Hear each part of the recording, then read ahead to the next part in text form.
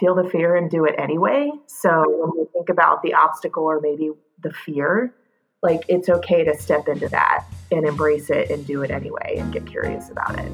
Welcome to the Big Self Podcast. We are a community for curious people, for people at a life or career crossroads, ready to rejoin their soul and their role. We are insatiably curious about how self-knowledge can make us better humans and help us make a bigger impact. The more we learn, the better we get. And there are people from a wide variety of disciplines doing the work. They can teach us something about ourselves and the work we can do. I'm Shelley Prevost. I'm an educational psychologist. And I'm Chad Prevost. I'm a writer and teacher. We are partners in business and partners in life. We have in-depth conversations that cut to the chase and reveal that our inner work is critical if we want to leave a mark on the world. This is Big Self Work. Let's get started.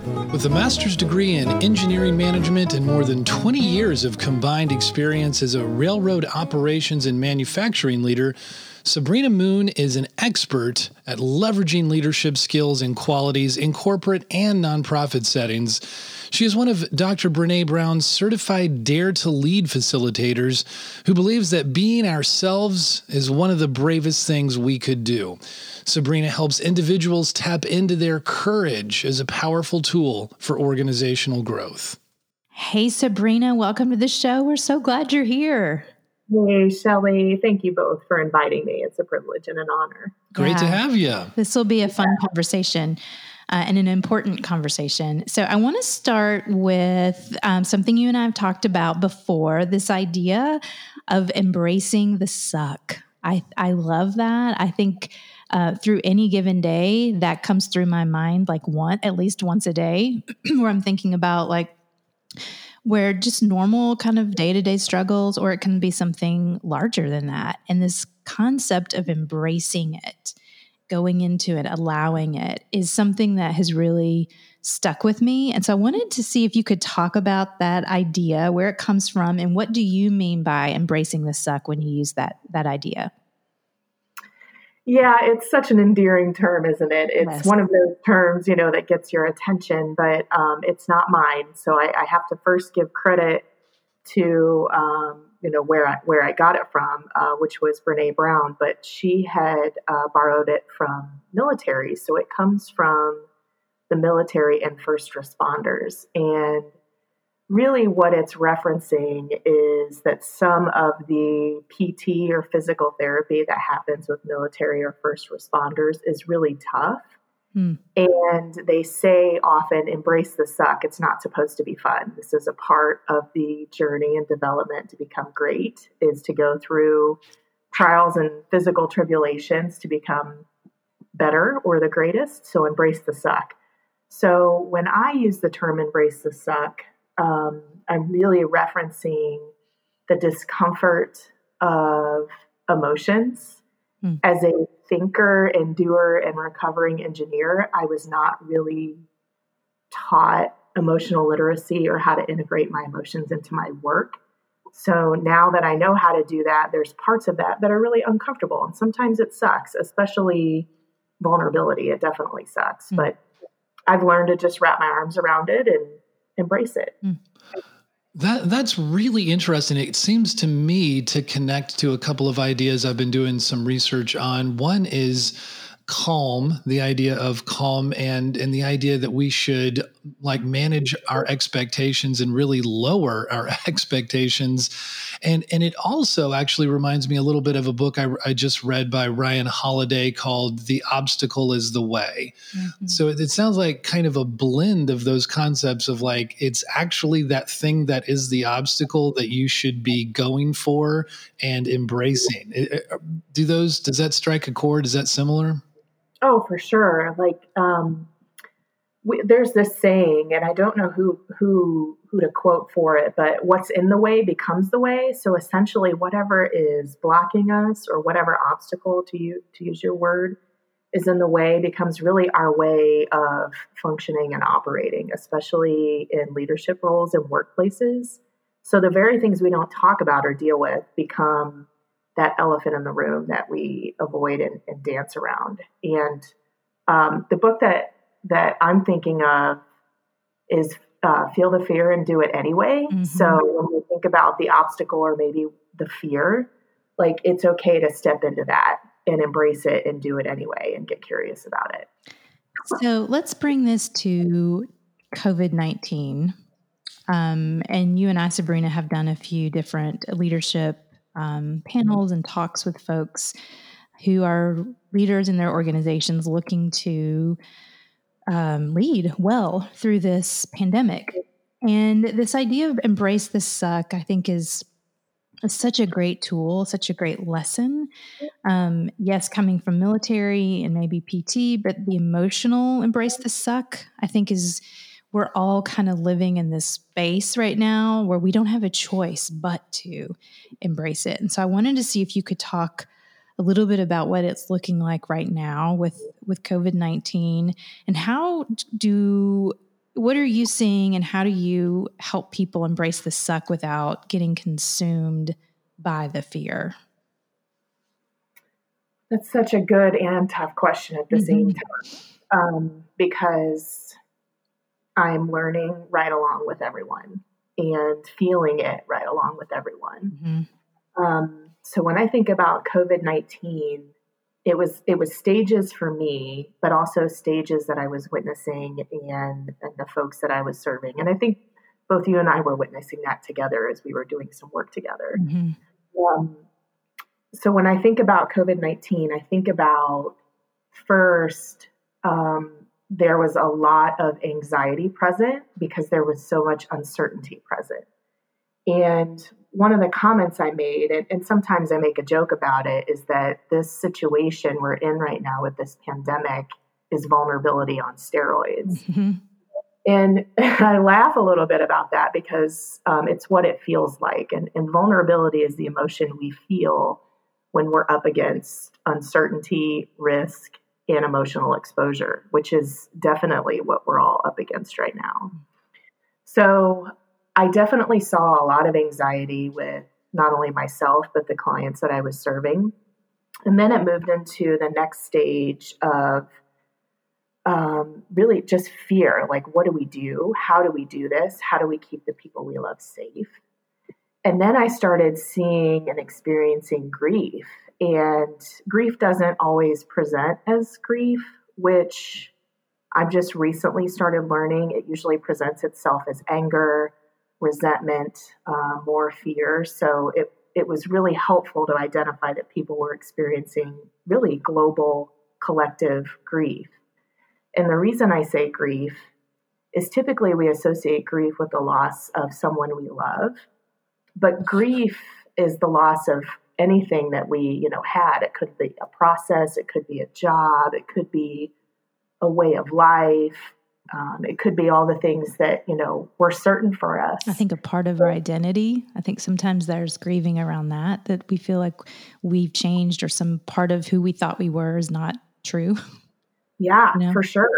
For sure. And all of those, when I think about those emotions, anxiety, vulnerability, fear, and grief, those are all tough emotions. So I was seeing not only myself and leaders, really, none of us were really on our best behavior because we were having a hard time articulating what we were feeling because none of us had done this before. So it's our first time and, we're figuring it out on the fly. So, now, where we are with some of the states opening up, I'm still seeing a level of uncertainty and fear because, folks aren't sure what to trust and what data to trust. And I think that's probably normal. But I think we can trust ourselves to do what's right for us. Meaning, if it's not right for us to go out in public, don't. If we feel comfortable doing that, then how do we ensure that we're keeping other people safe in case we are, someone that could be transmitting it? I think we have to consider both. Yeah. Yeah. Yeah. I want to go back a little bit. I want to ask you about authentic leadership. How you would, I'm throwing this question at you, how you would define that maybe even a little loosely, an idea of authentic leadership. And I wanted to see if you could share a little bit of your path to becoming someone who values authentic leadership? Because I know that it wasn't always that way for you, that you've been through quite a journey and metamorphosis personally in embracing those vulnerable emotions for yourself, but also changing your leadership style. And I'm really interested, and I think people would be interested to hear kind of that path. What were some of the fears and the struggles? And then what kind of work did you have to do to come out on the other side as an authentic leader? I love you for this question because as I hear you asking it right now, I'm actually calling on my courage to be authentic and answer authentically. So when I think about my leadership journey, you're right. It wasn't always a clear path, but I wasn't what I considered to be a leader, maybe more of a manager. I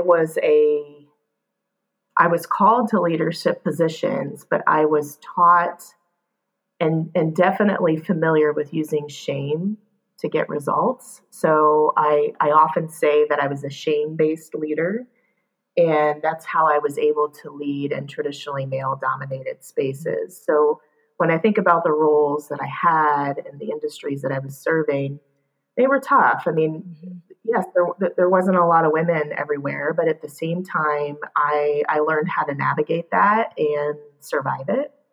And not always in the most authentic ways, like in ways that weren't true to me. So when I think about authenticity, I think about being seen for who you are. And that also includes the things you don't do well, your setbacks, the things, your flaws, your imperfections.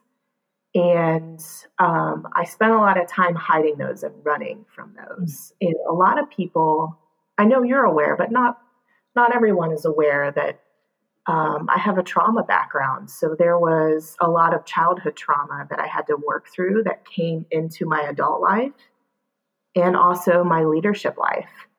And a lot of that I didn't heal when I started leading. So I was working out a lot of my crap on people that I was leading. That's not authentic.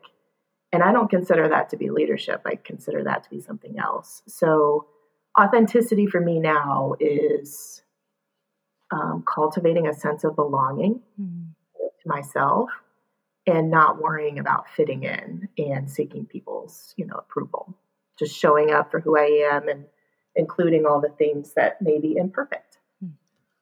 Well, I know that it would be hard to, there's a number of things I'm thinking about, but in a corporate setting like that, to be vulnerable, to be authentic, first of all, it takes courage to even begin to the process of making it aware in yourself, but then much less like the risks that you take in presenting it in one form or another to the others around you.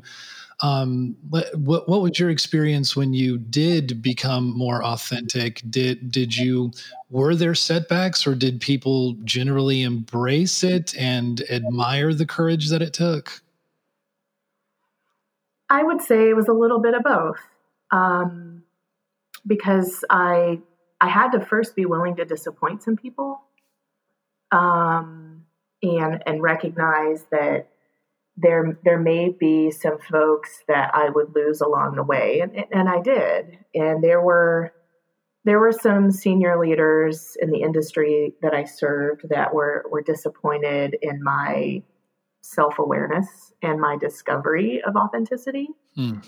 And that's okay. But there were also the people in the trenches that I was leading, the frontline workers and skilled trades workers.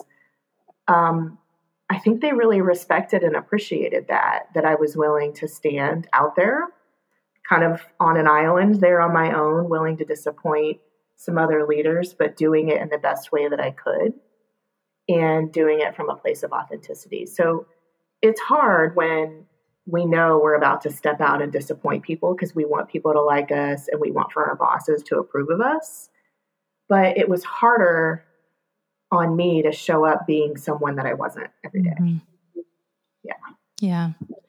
So would you share what you feel like sharing about kind of that turning point for you? Was it an aha where you're like, this isn't working, or I have to lead differently, or was it a process? Kind of, unpack that a little bit, just kind of that process for yourself. Yeah, I would want to know, like, were you burning out? Had you been confronted with a failure or?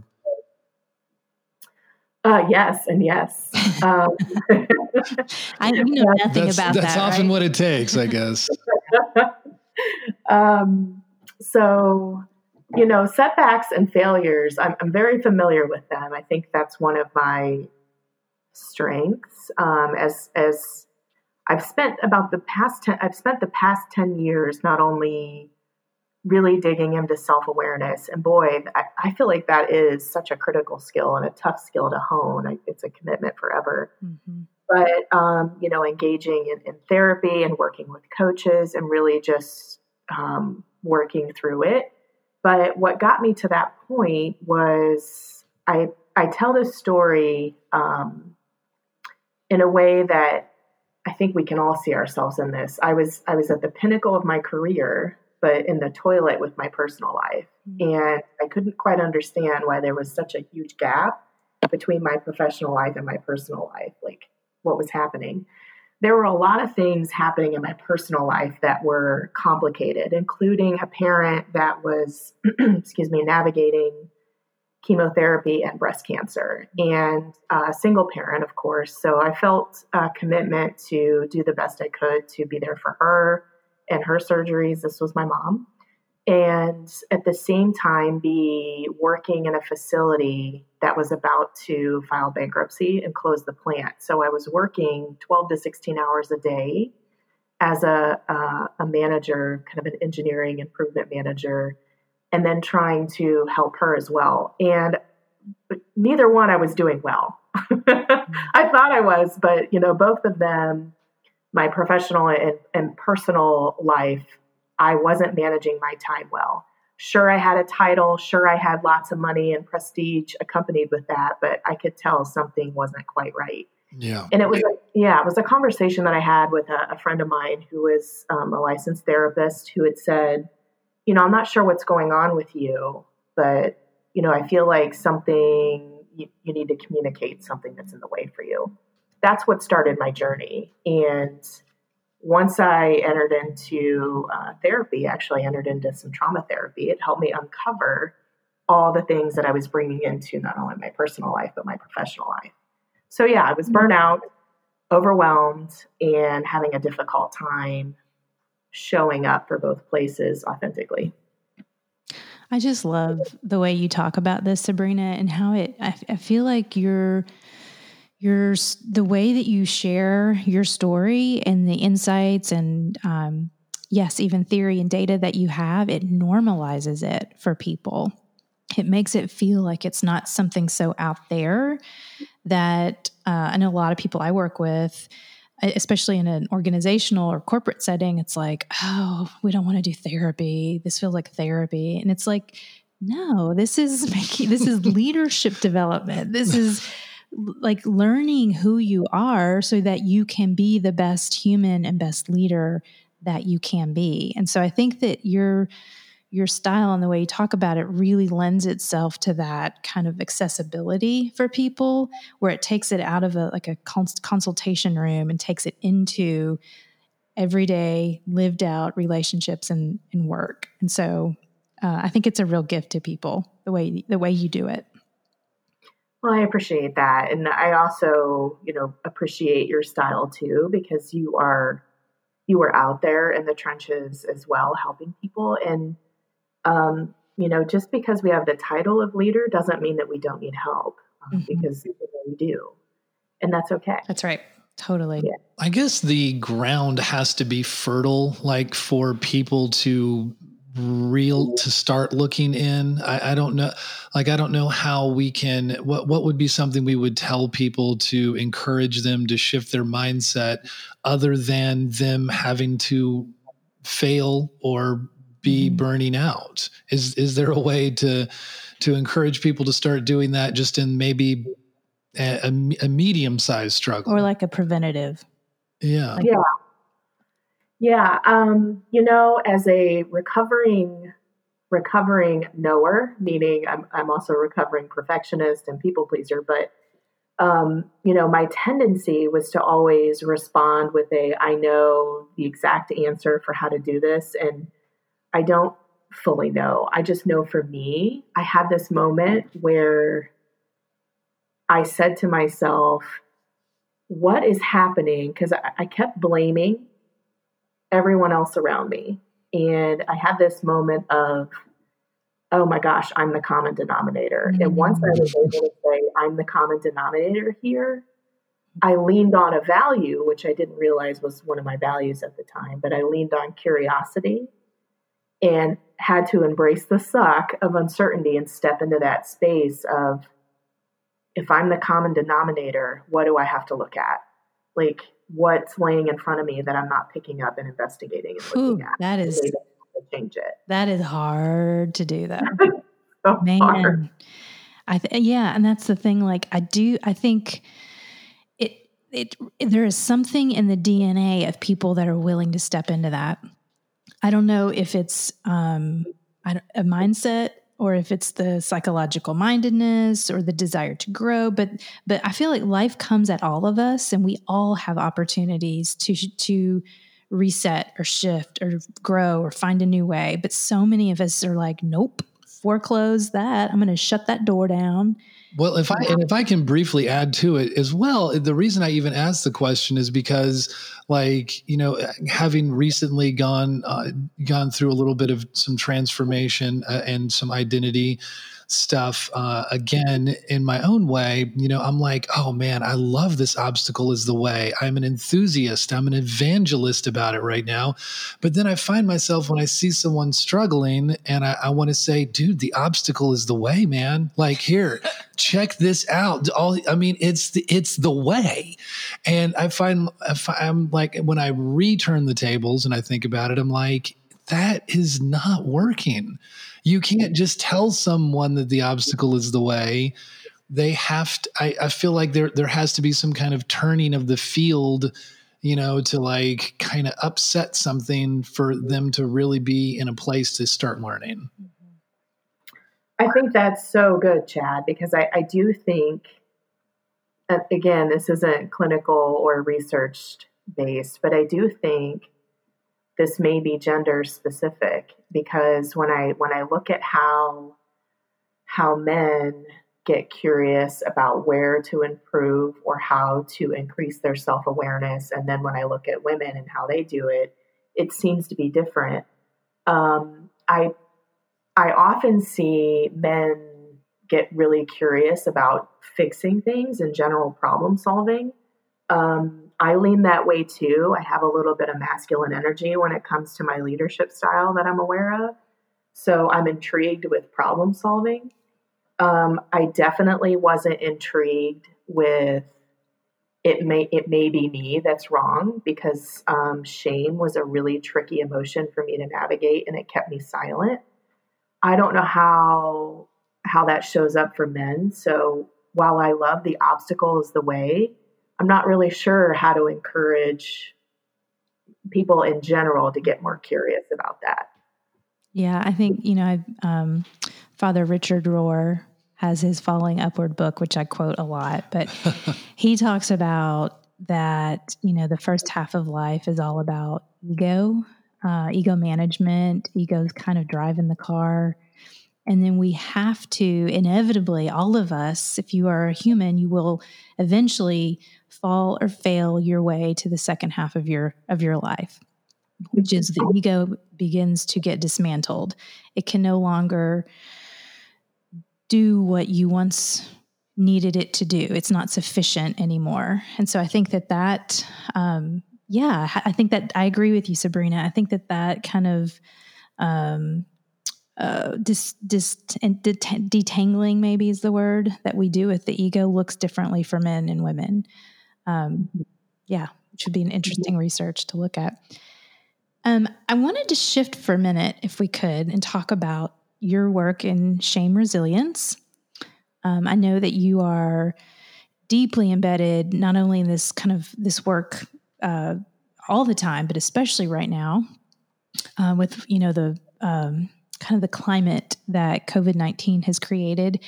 So I wanted you to share a little bit about kind of what you're thinking about right now with shame resilience. And then I had some real specific challenging questions that I'm wrestling with that I was hoping you and I could kind of talk through a little bit. Oh, let's do it, because we have trust, and let's do it. We definitely need to throw those questions out there. So shame resilience, I feel like that's such a loaded combination of words there. So when we think about shame, I'm going to break them down in two different buckets. When we think about shame, the work that I'm doing is primarily centered around Brene Brown's research and everything that, she spent time understanding the past 20 years, primarily about human connection and what gets in the way of that, which is shame. And then when we tie that into me and my work, recall I had mentioned that, I was a shame-based leader. So I'm very familiar with shame, and I'm very familiar and aware that it was almost like a frequent, like an undercurrent to how I showed up in my personal and professional life. So I had to get really comfortable, even though it's difficult, I had to get really comfortable with understanding shame, how it shows up for me, understanding what it isn't, knowing when I'm in shame, and how to recover. So when I reference shame is simply, the easiest definition is the fear of disconnection. And as a social species, as long as we're wired for connection, which we are, the fear of disconnection invites us to feel like we're not good enough, which is that feeling of inadequacy that rushes over us when we're about to do something brave or vulnerable. So shame is one of the self-conscious affects that we experience when we're, feeling self-conscious. And it's quite different from the other three, which is guilt, embarrassment, and humiliation. So understanding shame was critical. When I think about resilience, for me, resilience is the ability to reset, recover, rebound, because I can't prevent shame. I can't resist shame. I can't stop it. It's going to happen because I'm open for connection. So I had to just get curious about my shame triggers and how I could recover from that. So shame resilience is something I've really gotten invested in the past few years and started really speaking about. And it's hard, but it's so powerful. It's changed my life and people's lives that I've served. In a sense, like shame, I think it has, powerful negative connotations by all means, but, I think some people are almost like turning it on its head a little bit and saying, well, some like politicians and leaders should be shamed, or maybe we're just not using the right word. Like it's kind of like a holding them accountable. And so I think, Shelley, you've also run into the concept of like, well, how do we name perhaps and not shame, or hold people accountable, but again, without like necessarily shaming? Mm-hmm. It's a great question, because right now our political climate, it's tricky and it's somewhat divisive and polarizing. And I can see there's plenty of opportunities for me to be critical, but then there's also plenty of opportunities for me to sit back and say, if I were in this position, what would I do? Because there's lots of opinions and lots of criticisms out there. So we don't always have to agree, but these are still people, and it is really important that we try to pick language that can encourage people to move into positive change versus shaming language. And again, that's a skill, and I'm still learning it. So I think there's ways to have those conversations without using shame, for sure. Mm-hmm. Yeah, so our son has viral induced asthma. So he's 14. He's had it since he was a baby. Came out with it, I think. He's always had kind of asthmatic issues when he gets a cold or a virus. And so we have been on this just high alert with COVID-19. And so I find myself getting easily, sometimes it's just disappointment. It's mild disappointment. Sometimes it's kind of offended or frustrated, all the way to more outrage when I see people that are not following the same rule book as I am. And it feels so personal. It really taps into that fear as a mother. And so I do find myself kind of defaulting. I don't know if it's shaming, because I don't call somebody out on it, but I really do. I have to do the work around the shame piece of this, that there's a part of me that really wants to. There's a part of me that's just outraged and wants to kind of lash out and blame and, what are you doing? And so I'm going to start crying. That's okay. Well, I think we are. There is a lot of outrage, and maybe to take this back to the beginning, thinking of the idea of embracing the suck, and also how that connects to calm and maybe even managing our expectations. Maybe. But how do you embrace the suck as a community when our actions really impact one another? Mm-hmm. Yeah. I don't know. You want to try to take that on, Sabrina? Yeah. As I'm thinking about you, Shelley, and knowing you and how much I admire your heart and how it's brave for you to say this out loud. So I'm thinking about what you're up against. And right now I believe you. Like, I don't have kids, so I don't know the exact experience, but I don't need to. I know fear. I know anger. I know outrage. I know resentment. I know those emotions. So I feel like I'm picking up some of those emotions as I listen to you share this. And when I think about embracing the suck and what's happening and being afraid for your kiddo, you absolutely have every right to feel that way. And you absolutely have every right to be pissed off and frustrated and really get that out. Like, I think it's really healthy for us to vent to each other and process what we're experiencing in the world, because this is what it's about. I think we can still hold each other accountable without using shame. And I haven't known you to do that, but I've at least not witnessed that.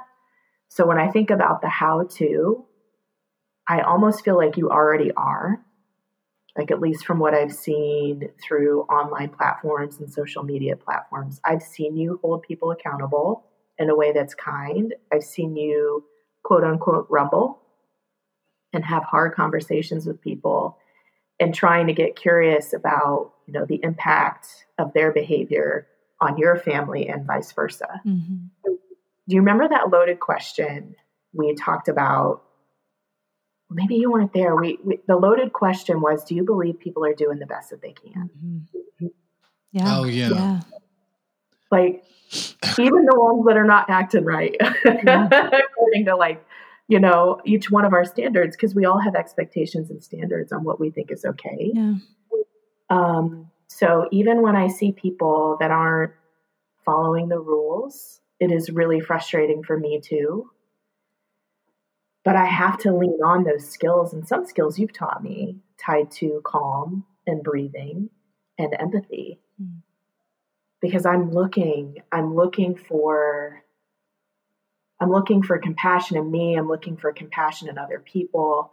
I'm also afraid too. I'm also frustrated too.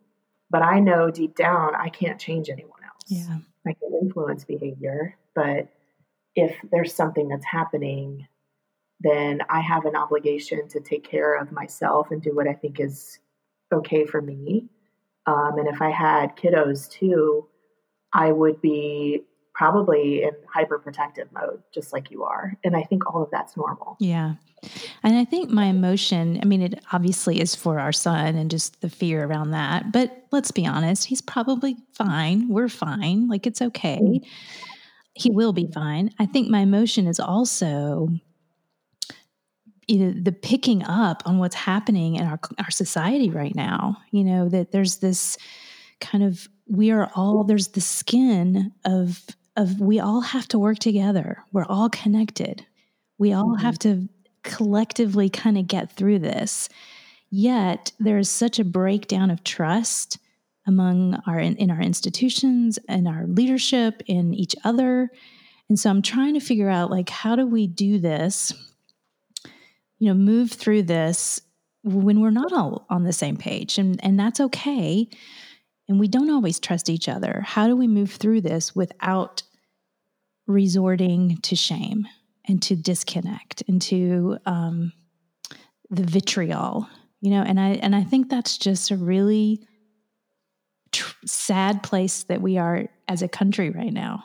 I think that's as much my emotion as Lucas. Let's try to turn it into maybe a possible question she could try to frame an answer to a little bit, which is, I know it's a broad one. It's just your personal take, Sabrina. Like, what do you think? And it may dovetail with what you've already said, but what do you think as a society that we could be learning through this great pause? Yeah, I think empathy for sure.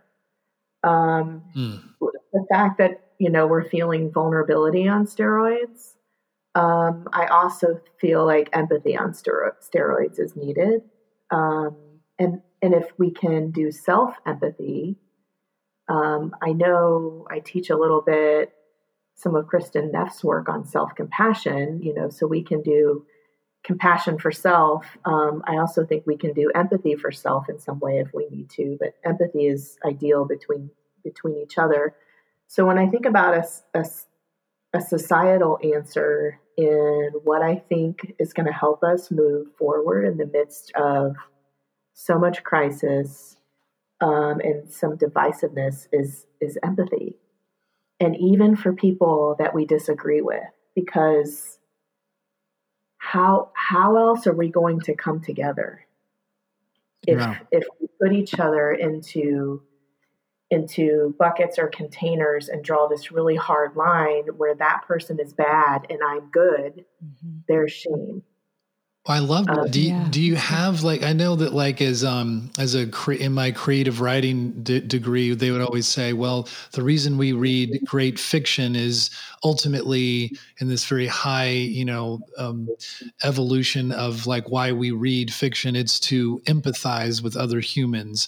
But would you recommend, or what practical tools do you suggest to people to develop the skill of empathy? I think some people are so far from being able to really do that. Yeah, so empathy is a skill, thank God, one that I had to learn too. One that you taught and learned. Yeah. Yeah, so I thought empathy was an emotion, and the reason I thought it was because it sounded like sympathy. I thought it was the same family. And the truth is, empathy and sympathy are quite different. Sympathy has a tendency to drive disconnection and fuel shame. Empathy actually reinforces connection and is the antidote to shame. So huge differences between the two. Yeah. And empathy is a teachable skill set. So we can teach it, we can role play it, we can see it happen in real time. We can see it on social media. We can practice it on social media. So a really amazing example of empathy, the simplest form of empathy actually is, and I'll use Shelley's example, when I hear you talk about your son and I hear you say, I feel outraged about what's happening because he has asthma and I'm worried, I'm concerned. The best response I can give you at that time when I'm hearing outrage or fear is, you're not alone. Me too. So to say something like, I get it, I'm with you, actually reinforces connection versus making you, Shelley, feel like there's something wrong with you for feeling outraged or fearful about your son's health. So when I think about that skill, there are 5 steps to it. Shelley, I think, as us working together, maybe we just share it on like your website for people to download if that's helpful. Yeah, that'd be great. And maybe we try and show people in real time the examples of it. I can go through. Would you like to hear an empathic miss? Would that be helpful, Chad? Yeah, sure. Okay, I can give you an example of what empathy isn't. Okay. So this is a classic one from being in the South. So we'll lean on Shelley's example again. So let's say she just shared with me, about the fear and outrage for her son. And if my response to Shelley was, "Aw, bless your heart, you poor thing." Yeah, that's a familiar Southern expression for sure. It is. And I laugh because I know everyone is doing the best they can. And if you don't have knowledge about empathic misses, then, you just don't. But that feeling of "you poor thing," that's a sympathy response. And the chances of that making anyone feel connected or validated are pretty small. In fact, it has a tendency to make people feel like, "Oh, geez, I'm a poor thing," So that's one example of what empathy isn't. And there's several more. There's like 10 different empathic misses that we all engage in. Do you have that on your website, Sabrina? It's not on my website. I think we'll put that in the show notes. Yeah, I have a handout that I can just send you if that's helpful. Yeah, that would be helpful. And we can, if you're open to putting them on the show notes, that people could take a look at them. I think that'd be super helpful. Sure. All right.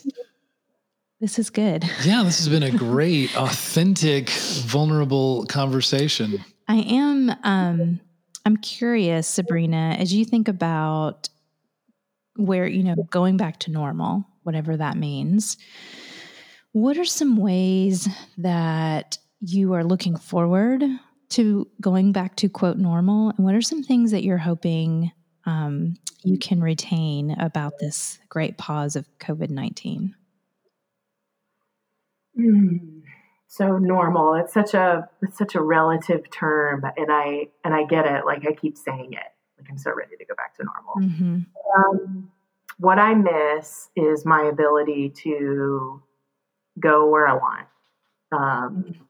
just to hop in the car and go see someone if I want to go see them, and go to my local Starbucks and have coffee with amazing people there, or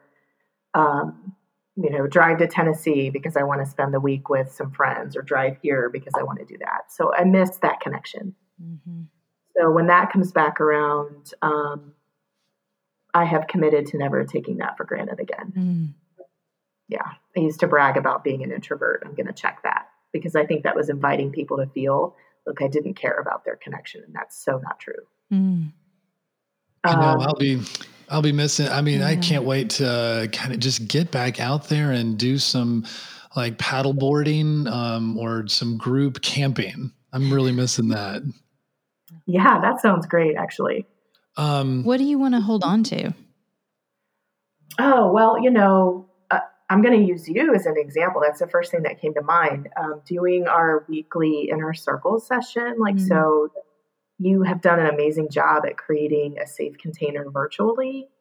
So meeting with people in that way and building connection in that way has been really important. And then I've been doing a lot of walking, like more than what I would normally do, to help with stress. Yeah, me too. Yep. So that's going to continue. That's awesome. Yeah. All right. So we end our podcast with the same 3 questions. And so we will ask those now. The first question is, what is a book you're reading, a podcast you're listening to, something that is leaving an impression on you right now? Right now, the book that I'm digging into is Insight by Tasha Eurich. And I absolutely love how she has the book structured. At the end of each chapter are really the bullet notes of what she covered in that chapter. And it's super helpful. She's got some really powerful ideas in there. And at the back of her book, she's got some really opportunities for you to work on some kind of homework assignments to get curious about values. And it's about building self-awareness, right? Am I right about that? Yep. Okay. Yep. That's what Such a good book. Okay. As far as podcasts, I'm kind of all over the place. It depends upon if I want something funny or inspirational or tactical. I'm all over the place. Mm-hmm. Yeah. That's fair. Me too. Me too. We've got piles of books that we look at and read a little bit of. What's your morning routine look like, Sabrina? My morning routine consists of meditation and journaling. I have been doing something, this sounds strange, but calling on my courage to share something strange. Cursive handwriting. I know they don't do that at school anymore. At least I heard they don't. Only at Montessori. Our daughter who went to Montessori, all the way through Montessori, she's the only one that knows how to do cursive handwriting. I remember how challenging that was growing up. Now, when I do my journaling, I'm writing everything in cursive, and I'm trying to write it really slow so that I can read it because my handwriting is terrible. I love that. Yeah. So meditation and journaling, and then I spend a little bit of time reading, usually in the morning, and then I get into my day. So I don't force myself to rush through that process. That's really cool. I think there might be some brain research on, I know there's certainly brain research on the differences of what your brain is doing handwriting as opposed to typing. I think script and connecting the letters or like the cursive is different than just printing. It's interesting. Yeah. Okay. Last question. What does big self mean to you?